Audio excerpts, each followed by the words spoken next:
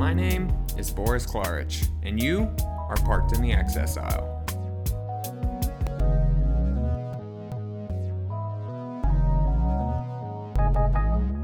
Well, thank you for joining us today. With me is Dr. Lex Frieden, and many people consider you to be one of the founders of the independent living movement in the United States. Can you recall the moment that you heard that call to be an advocate? Well, yeah, I mean, that was shortly after I broke my neck. I was in a car wreck in 1967. I was a freshman in college at Oklahoma State University. I had been there just a few weeks, and it was coming up to the Thanksgiving break. Uh, I had not been home. My home was only about 2.5 hours away, but I'd not been back home since I'd been away at college and was looking forward to the break. Typically, most students would take a week off there, even though Thanksgiving fell, I think, on a Thursday. And on Friday, as you know, most of us were getting ready to go home. I went to my psychology class, and the instructor there said that she was going to fail anybody who didn't show up to her class next Monday. Most people were going to ditch whatever classes they had that week to spend a whole week away at home. But she said anybody who missed her class would fail the class, not just lose the points for the day, but she'd fail them because she felt like she had to be there, and therefore the students had to be there, and she didn't want anybody skipping her class. So we were kind of upset about that. Uh, Everybody who was in her class that afternoon were kind of upset. She did do us the favor of saying we could come to any of our sections if we wanted to show up at her 8 o'clock morning section, then we could go there and leave for our vacation. But that meant there were 2 days that we missed of the vacation, and we had to stay there at school. So a few of us decided, as adult 18-year-olds might do, that we were going to spend the weekend without going to bed and drinking our way through the various bars in the town that sold to underage students. And we made it to about midnight on Sunday when we had a head-on collision with another car. And everybody jumped out of the car. I was in the middle of the back seat, and I couldn't move. I couldn't move my arms, couldn't move my legs. I had 2 broken legs and 2 broken arms. That was a bummer. I learned shortly after that I had a broken neck. And wound up going through surgery and rehabilitation and so on. I had the good fortune to be rehabilitated at Tier Memorial Hermann, where I now have a laboratory and where we have our independent living research utilization program. And I was a patient there at Tier for 3 months. And when I left, I applied not to go back to Stillwater because the campus there was totally inaccessible, but there was a new college in the town, Tulsa, where I live, and it had been built new, built from scratch by the evangelist Oral Roberts. And it was totally level entrances everywhere, wheelchair access, elevators of every building. They were even, and this was remarkable at the time, videotaping all their courses. And I thought, well, if I have to miss class one day, that's going to be a perfect opportunity for me to watch one of the videotapes and catch up. So I applied to go to school there and received a letter stating that I was not to be admitted. And I called the dean of admissions, who spoke to me, and I said, "What? I think perhaps you got I got a letter that came off the wrong stack. I know you process these quickly, and perhaps an assistant of secretary might have picked the wrong one up and put it in my envelope." And he said, "I'll get your file." And he said, "No, no, Mr. Frieden." He said, "You got the right letter. You'll not be admitted to our school." And I said, "Well, if I could, did you get my grades from high school?" He said, "Yes." He said, "I saw you were a good student. I said, did you see I was valedictorian of my class? I had straight A's. He said, yes, yes, yes, good student, he said. And I said, well, did you see my college admission scores? I was in the top 5 percentile in the nation. And he said, well, you're a good test taker too, Mr. Frieden. And I got to thinking, what could possibly be wrong? I said, did you see that I had a scholarship, that presidential scholarship that'll pay my way through college? You don't have to be concerned about my family not being able to pay the tuition. And he said, no, no. He said, that's good that you have that scholarship. And I said, well, are you sure you gave me the right letter? And he said, no, no, I'm sure.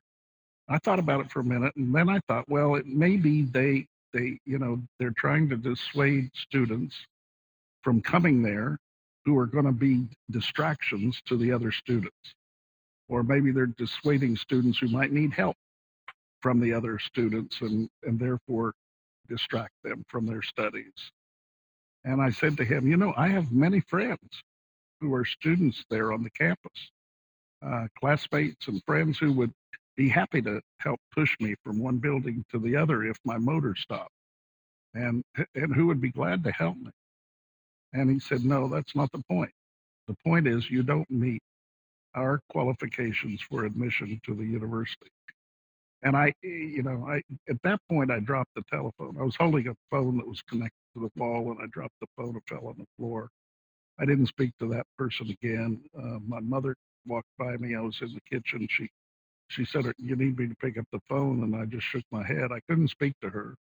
I couldn't tell my mother, my father, my sister. I couldn't tell anybody that I had been turned down for admission to the university because I had a disability. It was embarrassing to me at that point.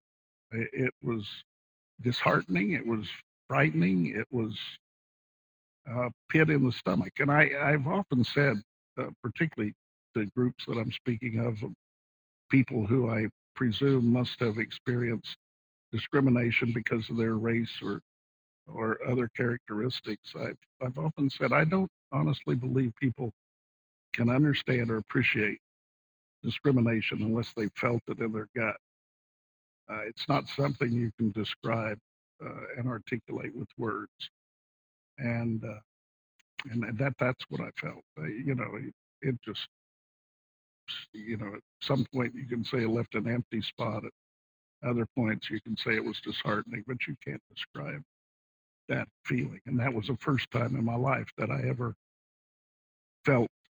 I was told that I couldn't do something that I knew I could do on the basis of a characteristic for which I had no control.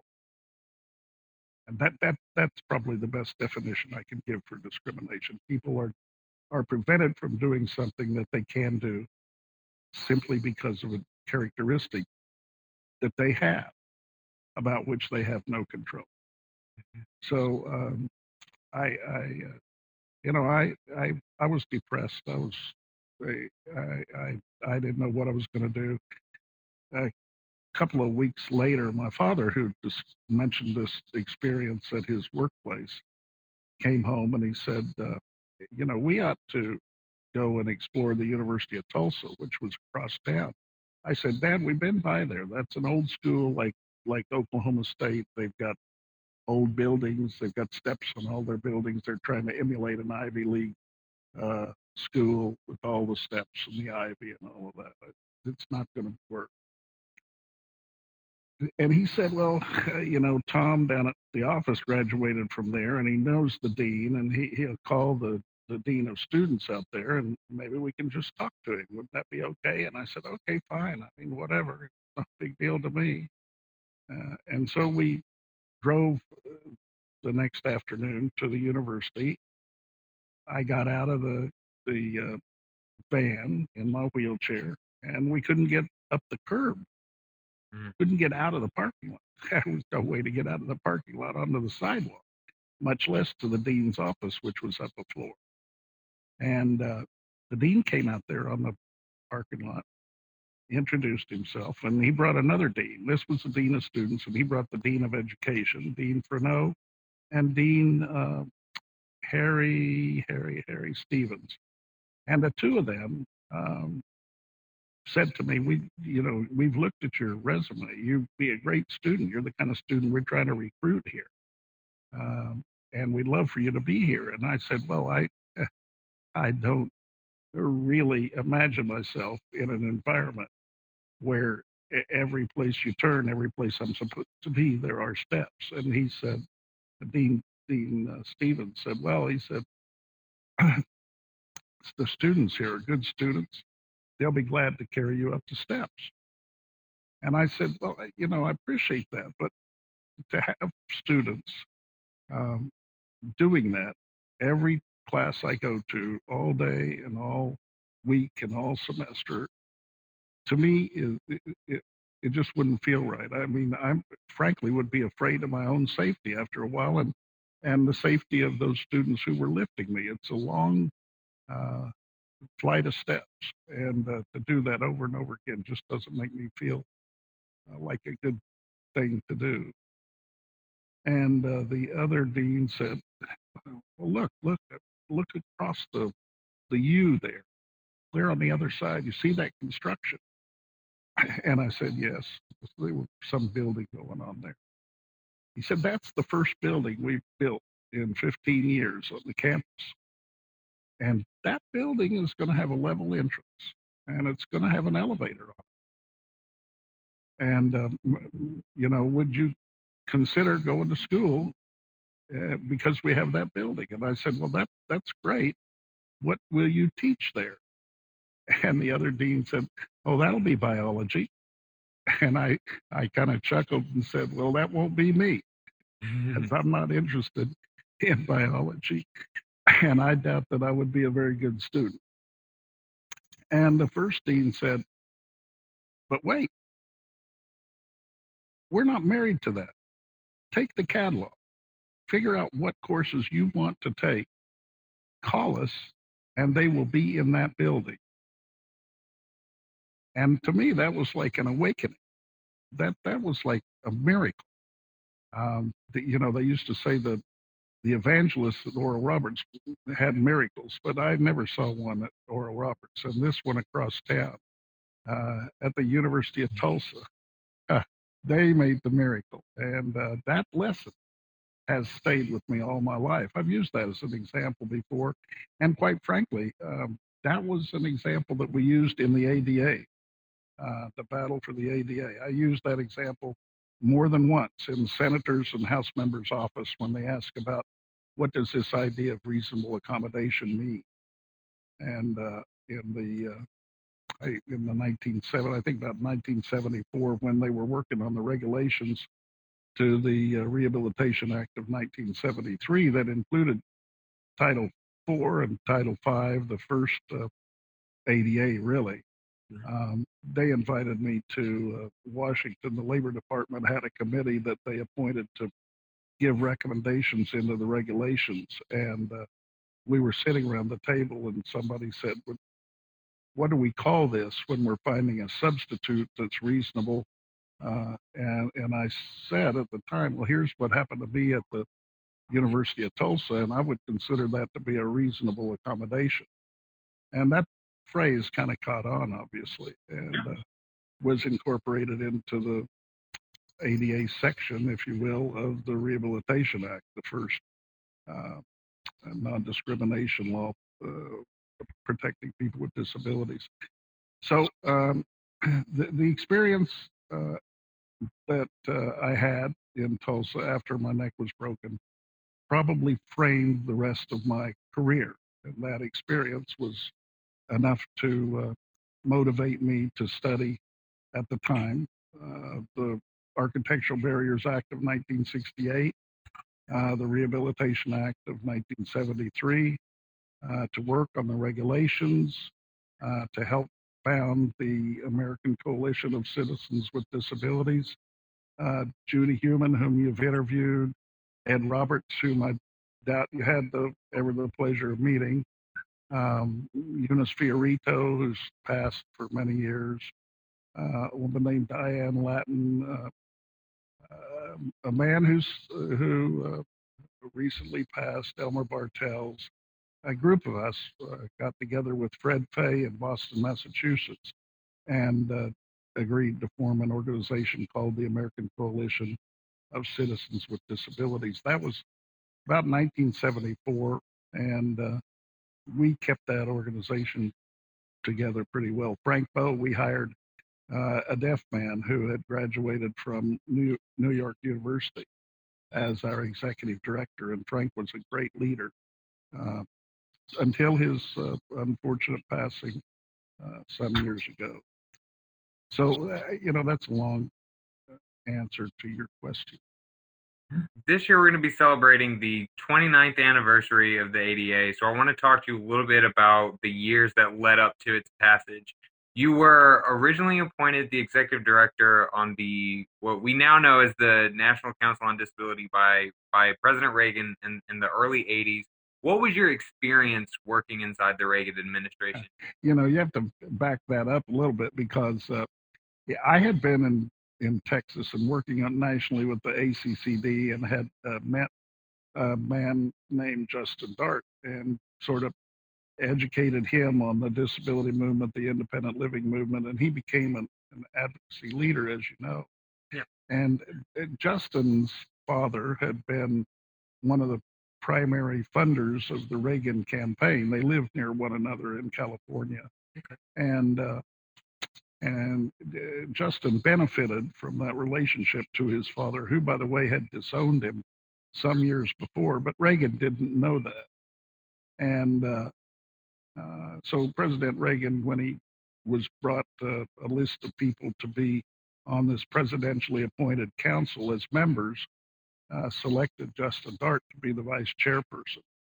And the council needed to hire an executive director. They needed an executive director, was included in the law. It was newly formed before the 83 amendments to the Rehabilitation Act. The council had been just an advisory body in the Department of HEW. But as a result of a number of dynamics, the council was made an independent federal agency, and so they had the opportunity to hire fresh staff, starting with an executive director, and Justin recommended me. And the other council members agreed to interview me. So I flew to Washington, did an interview. The council members who were on the committee were pleased with me, thought it would be great to have somebody from outside the proverbial beltway to come in and lead this new council, and they recommended me to the president. And everybody thought it was a done deal. I was going to move to Washington, be the executive director. But a few minutes before all the papers were to be signed in the White House, the director of presidential personnel got a message that Lex Frieden was not a Republican. He was a Democrat. In fact, he was a delegate to the competition, Mondale. I was working as a Mondale delegate, had been to Democratic conventions before that, and nobody had asked me.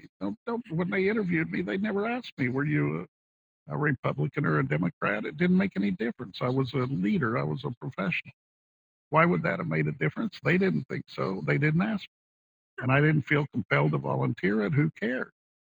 So the presidential personnel guy gets this message, and he's a little shocked, and he calls the chairman of the panel, Mrs. Perino, and says, you're sending a recommendation over here to the president to work for him, and the guy worked for the competition. What are you doing? And she said, well, I don't know anything about that. You need to deal with him.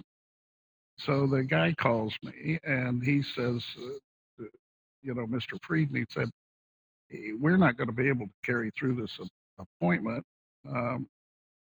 unless, he said, you have somebody call who can vouch for you. And they need to call, right away, probably within the next 30 minutes. And I'm thinking that, I don't understand. I don't know what I'm supposed to do here. Here they've given me 30 minutes to get a recommendation, and yet they've already interviewed me and been through this vetting process.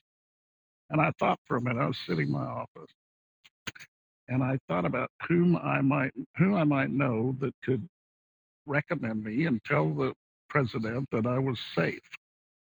And I remembered a woman who had made my bed and the beds of some of my colleagues when we lived in a kind of communal living situation a few years before.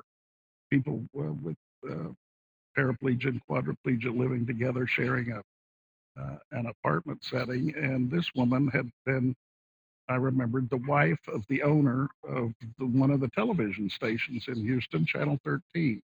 His name was Willard Walbridge, and he was kind of a famous guy, and I knew Mrs. Walbridge, and I thought about calling her, but then I thought, well, I don't have time to talk to her and explain it. I'll just call Mr. Walbridge. I never met him, never talked to him. I'm just going to call him and tell him the deal. And so I called there and I spoke to his secretary, a kind lady, who said, well, I'm sorry, Mr. Frieden. I'm sure Mr. Walbridge would like to hear your story. I told her why I was calling. And she said, but he's busy right now. I'll get him to call you when he's finished with this meeting. It should be in the next 5 or 10 minutes. And, I'll tell him what the call is about. And I said, well, do you think I was just kind of curious at that point. I said to the secretary, I said, well, do you think maybe he knows the president? And she said, well, judging by his mail, yes, he does. And I'm thinking, well, boy, oh boy, this is the best cold call a salesman ever made. So I never heard back from Walbridge. I didn't know what to think about that, but I thought about anybody else.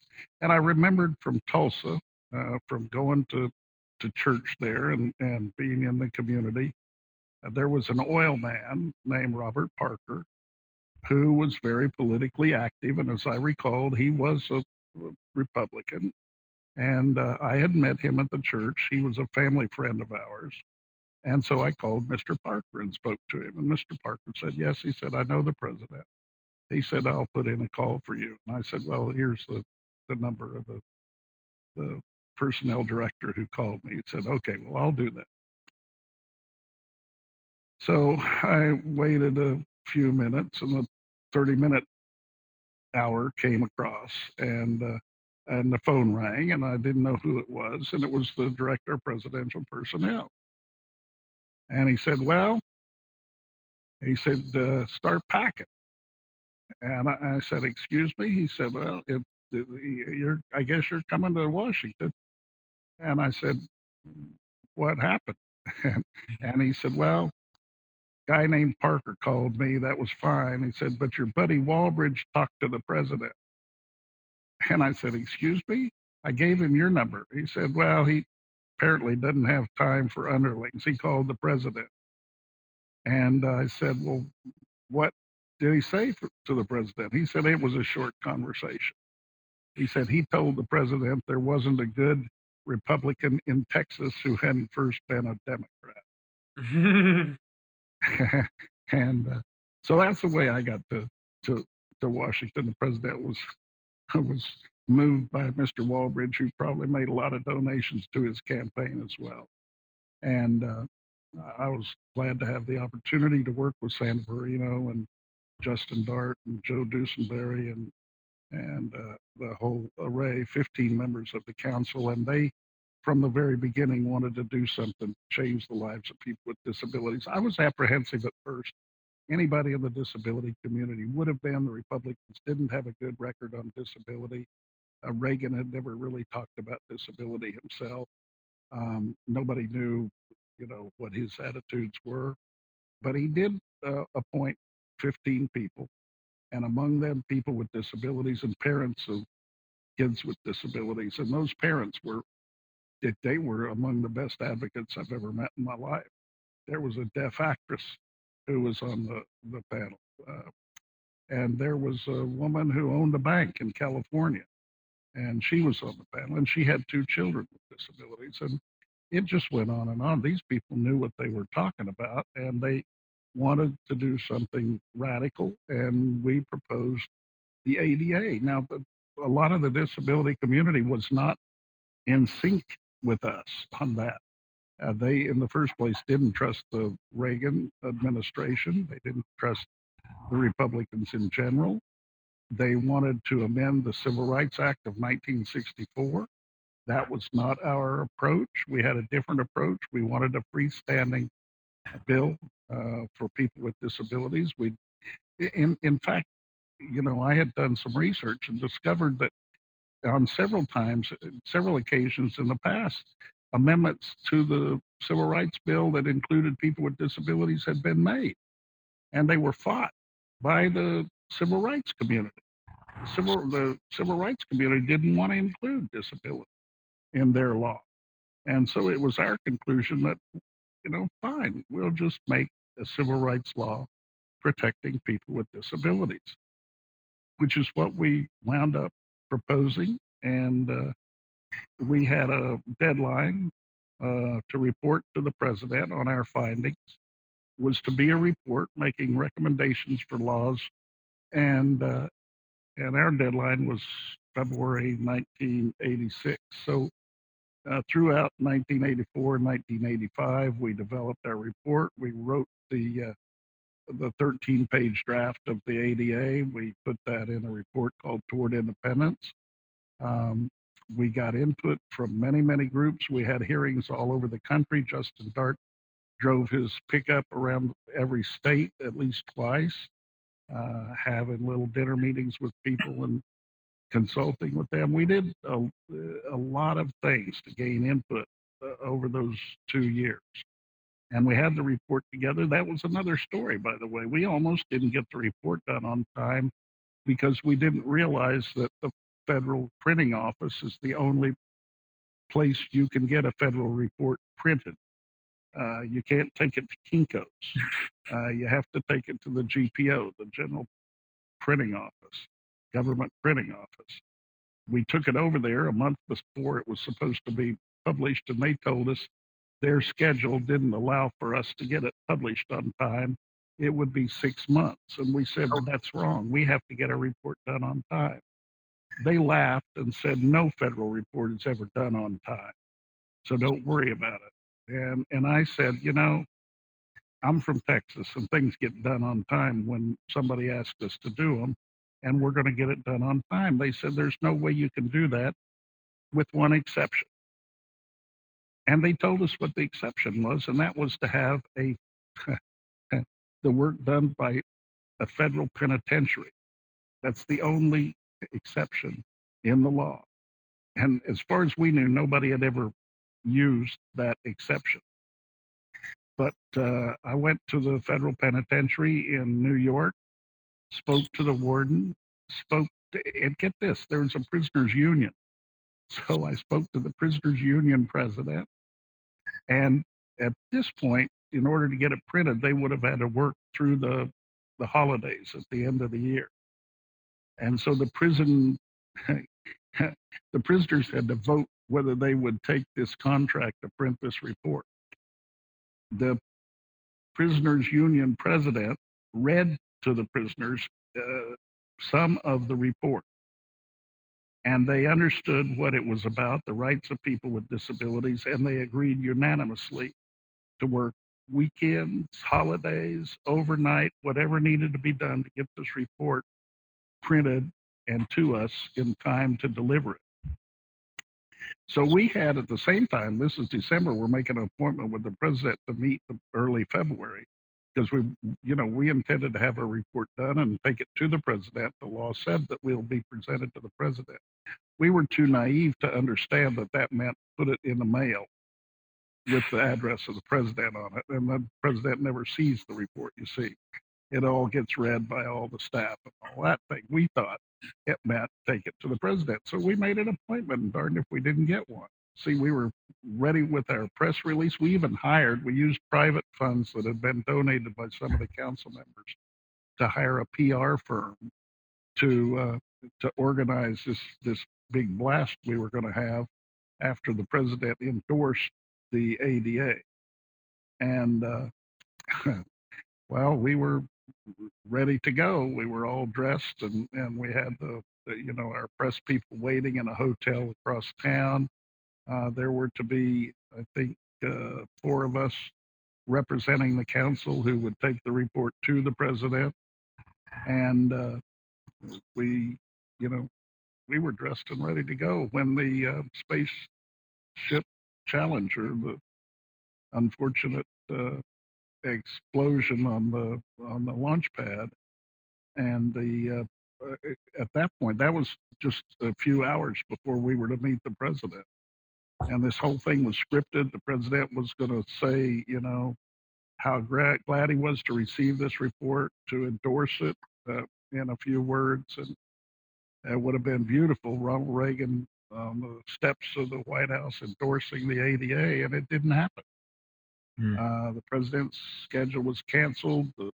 We couldn't get another appointment. He was going to be in mourning, no appointments or anything for the next few days. After that, the calendar was already packed, scheduled ahead. The only thing the appointment secretary could say was, have you tried the vice president? Which didn't give us much good feeling at that point. I mean, we were saddened because we lost those astronauts.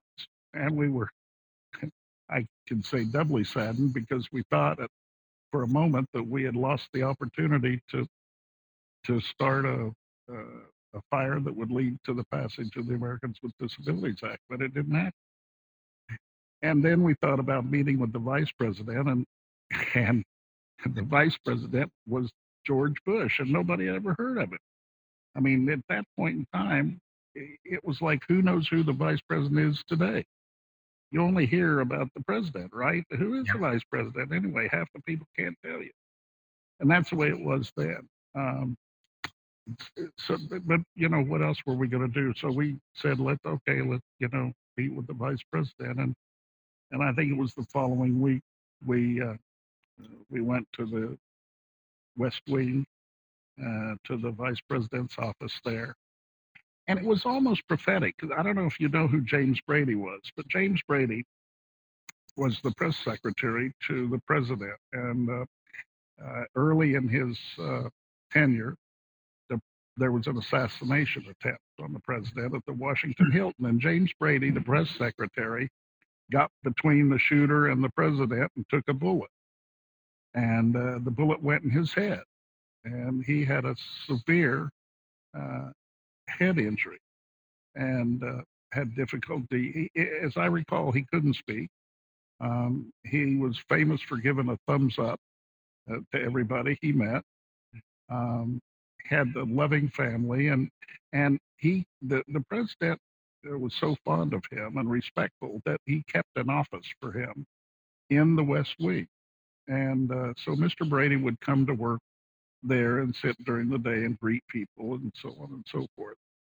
And it was almost prophetic. When we went in that morning to see the vice president, James Brady gave us a wave and a thumbs up. And I thought, that's pretty cool. So we got to the office outside the vice president's office, and Boyden Gray, big, tall drink of water from North Carolina, the president's lawyer, Boyden Gray met us and gave us a little briefing, said the president has read your report. We gave him a copy and briefed him yesterday. And he looked at me and he said, "You're from Texas, aren't you?" And I said, "Yes, sir." And he said, "Well, be sure to tell the president, the vice president, you're from Texas because he likes Texas." And I thought, well, that's kind of cool, We were also told by an assistant there that this was just a so-called photo op, that we would have 10 minutes with the vice president. He would take the report. The photographer would snap pictures of us handing it to him. We'd do it in a certain part of the room in front of the fireplace, and then we'd be out of there. And we thought, okay, well, this is fine. We'll have our pictures, and we'll go and do what we have to do. At least we can say we delivered the report as we were supposed to do. So we were escorted into the vice president's office, and all showed where to stand for the photos, and we did that. That was me and Justin Dart and Mr. Milbank, Jeremiah Milbank, who had been the treasurer of the Republican Party, and Mrs. Perino from New York, who was the chairperson. And the four of us went in and stood by the fireplace. The vice president came over from behind his desk, and he took the report. There's some pictures of that. And we were, we nodded and shook hands. I didn't even have a chance to tell him I was from Texas. And we all started to leave. And he said, well, wait, where are you going? and I think Justin said, well, we don't want to take too much of your time. We were told this was a photo op, but thank you very much. And the vice president, no. He said, come over here to the desk and sit down. And I'm like, did anybody tell the secretary that? Because she's probably got somebody waiting to come in here. But he took us over and showed us where to sit next to his desk, and he went around behind it. And he said, Barbara and I read this report last night. And I'm thinking, are you kidding me? Mrs. Bush has slept reading to you that night? And Barbara and I read the report. And he said, this rings home to us. He said, this report hits us, at home, because we have two children. One of them with a disability who died, Robin, and we miss her terribly. And he said, and we have a son who has a learning disability, a reading disability. And we've been concerned about their schooling and how they might do in school. And we've been concerned about, what barriers they might face because of their disabilities. And he said, what you've said in this report makes a lot of sense to us. And I want to do everything I can do to support you on this. But he said, now this was kind of funny. He said, you probably saw the article in the Washington Post this morning. The title of it is, Where's George? And that article, you can go back and read it, but it makes a big deal about Reagan is the president. Bush is just kind of a hanger-on over there. He does nothing. All he does is, when the president doesn't feel like traveling to a state funeral, he'll send George. And George goes around the world to these state funerals representing the president in the United States. And that's about all he does. So Vice President Bush said, as you read, I'm just the vice president. So I'll give the report to the president. I'll tell him that we met and that I, would recommend it. And I'm sure he'll be supportive of it. But he said, if in the future I can do anything more to help you, I'm going to be there for you. And, you talk about thinking ahead a little bit. He became the president within 2 years. 2 years later, he was the president of the United States. And the first speech he ever gave to a joint session of Congress, what did he say? I want to see in my term an Americans with Disabilities Act passed that will protect people with disabilities from discrimination. Now, he did not name the ADA, but he did say, I want to see a law that will protect people with disabilities from discrimination. That's very, I mean, you think about politicians making promises and stuff. This guy said in that meeting in February 1986, if in the future there's anything more that I can do to help you, I will. And darn sure did he do it. And he stayed with it until he signed it. So, yeah, not many people know that whole story, and many of them listening to this might have tuned out already, but it's a good story. So it's been almost 30 years. It'll be 29 this week.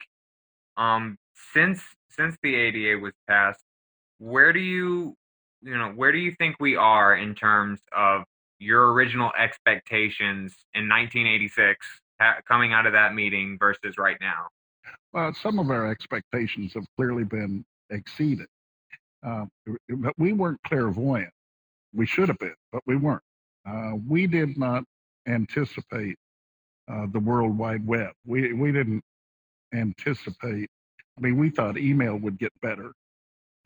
We thought speech to text would get better. We even thought text to speech would get better, but we never did anticipate what's happened with the explosion of electronic technology and communications. And so we didn't expect that. And then the question is, would we have done anything different had we known it would happen. And that makes me think how well we did with the ADA, because we tried not to make a law that really named all the ways one might discriminate or all those who might be discriminated against. That is right there. That defines the ADA better than anything else you can do. It is a law that addresses discrimination on any basis that's tied to differences that may relate to disability in any way, or that may be cast upon a person uh, that has no control over it. So many different groups, I think, have benefited from the ADA that we didn't necessarily think of in the beginning. I will say this. We did have a lot of support from the gay and lesbian community when we passed the ADA, and they were certainly aware of the implications of the ADA um, uh, for people who were lesbian and gay, and I think that was important. We had the support of groups of veterans who had PTSD that hadn't really been defined as a disability at that point in time. We had the support of at the time, finally when it passed, we had the support of the whole civil rights community. Maybe part of that was because we weren't messing with their law. But in fact, one of our recommendations in 1986 was that housing laws that relate to housing be made clear that it should include protection on the basis of disability. And as a result of that, the Civil Rights Act portion that deals with housing was amended in, I think, 1988. So the Fair Housing Act, which is a part of the Civil Rights Act, was amended and includes disability. And that was a spin-off of our 1986 report. So we had an impact much greater than we thought on some areas, and on other areas, must say I'm disappointed. Um, the public accommodations, Title III aspects of the ADA have been fairly well accommodated. What's frustrating to me is that um, people continue to build buildings without full access. They continue to violate the law when it comes to accessible parking spaces. Um, I am frustrated by schools that don't provide adequate inclusive education in mainstream classrooms. I know that children with disabilities still are segregated. I I know it's for so-called practical reasons. Some schools will defend that by saying they have specialists who are trained to treat and serve people with disabilities, and therefore they have them where they'll best serve. I don't think segregation is best served under any circumstances. No. And if I were the parent of one of those children, I would prefer that they were in a integrated classroom without a specialist if that was the option that I had. I would far prefer, however, that the specialists were working in all the classrooms. And I think they should be. I think all the teachers should receive that training. So, there are issues that still relate to segregation and full participation that I'm disappointed haven't been addressed. In the area of housing, we don't, despite the fair housing amendments, there's not enough accessible housing. Many people are in nursing homes, not because they can't take care of themselves outside the nursing home, but because they can't find a place to live where they can manage themselves. And that's ridiculous. And we have to change that. That's the other thing that I think is important to say here. We are not now just 43 million people with disabilities as we were in 1990. And now we're 53 million or 56 million or however many people there are with disabilities, plus 76 million baby boomers who will soon have disabilities, plus an array of other people who have been discriminated against on the basis of disability, even though they don't have disabilities. That being the excuse for the discrimination that occurs. So, we're talking about a much larger segment of the community than we thought about when we were working on on the ADA in 1989 and 1990. And I think, all those people stand to benefit, but they also have to be advocates. Yeah. And that's the other thing I would say is that I'm disappointed that the aging community hasn't become more outspoken about the need for personal attendant services in the community-based services. They need to join the disability community and become more vocal about that. And if we join together, then we can affect the funding in Washington. We can affect the rules and regulations. We can ensure that federally insured programs don't sponsor people in institutions or nursing homes. And nursing homes are institutions. I don't care how you define it. The average length of the average lifespan, if you wind up in a nursing home, is something like 3.5 years. Right. Okay, I mean it's a death sentence. Anyway, it's just wrong. And everyone will acknowledge, anyone that with any sense will acknowledge the community is a better option. But what are we doing to ensure that people have opportunities and accommodations in the community? There we have gaps, and so we need to rally youth. The millennials are sympathetic, but they haven't become activists yet, and we have a lot of challenges.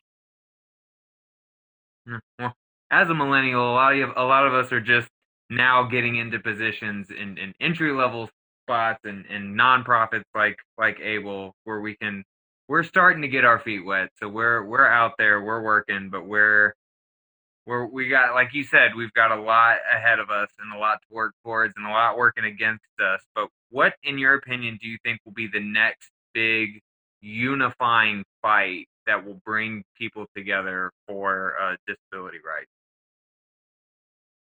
Oh, that's a really good question. It's hard for me to say because I'm biased a little bit by what I know. But what I know is that this aging and disability matter is a crisis of great proportions.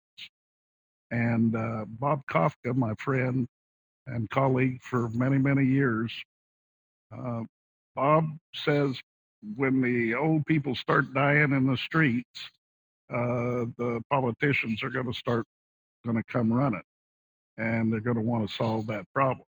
In next year is not only the 30th anniversary of the ADA, but maybe more importantly to people with disabilities and advocates, it is a presidential election year. So I tend to focus my energy around what are we doing to affect the election of a president who will be supportive of full participation, equal opportunity for people with disabilities, rather than celebrating 30 years of ADA.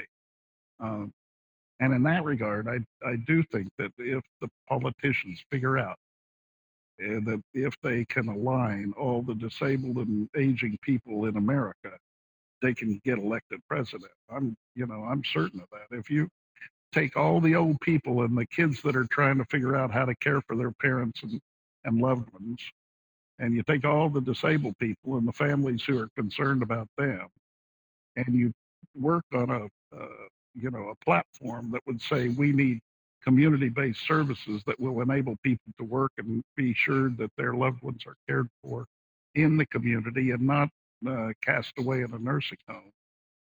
That we can get help in the home, that we can get community-based support services. That would be one platform that I guarantee you could win a presidential election. And I don't know if anybody has the wherewithal. When Bush, people don't know this, but the Bush campaign chairman was a young man. At that time, he would be equivalent to a millennial. He was from South Carolina. His name was Atwater, Lee Atwater. And Lee Atwater, young man, went to Bush and said, I can get you elected president because I've done a lot of research on how the states vote and what the issues that are going to affect people's vote in the states are.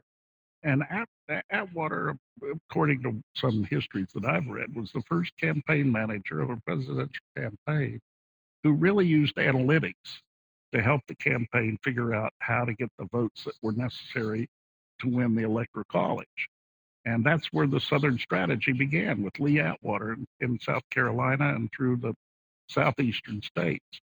Um, Atwater, at some point, figured out the disability message was a winning message.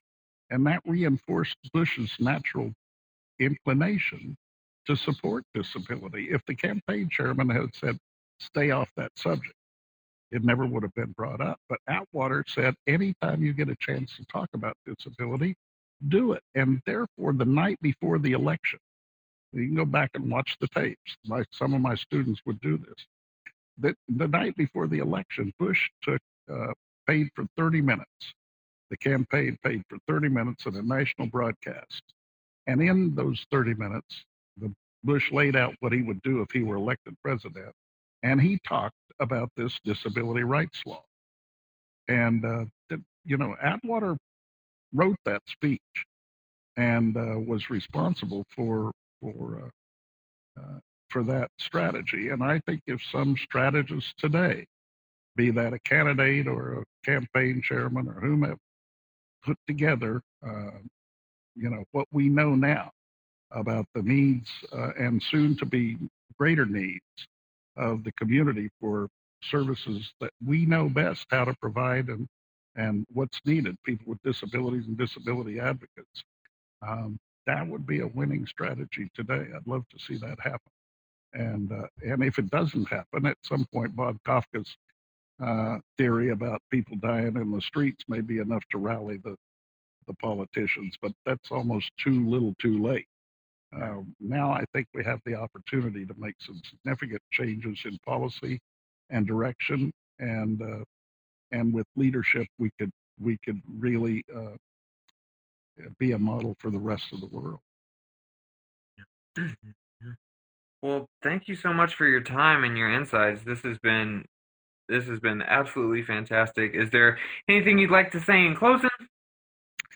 Well, yeah, I mean, you mentioned the millennials. I want to give you one of the press secretary's thumbs up. I really do. I love millennials. I love the Z generation as well. But I'm telling you that my students, most of whom are millennials, my good friends, Maria Town, just left Houston as the director of the mayor's office on disability and moved to Washington to be the director of the American Association of People with Disabilities.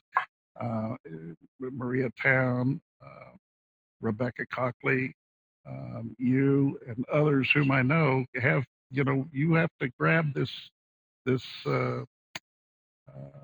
opportunity and be leaders and bring with you the rest of the generation who is, I would say, probably this is the millennials are the first generation that have the wherewithal, given all the technology, given all the knowledge, the good education they've had, and so on.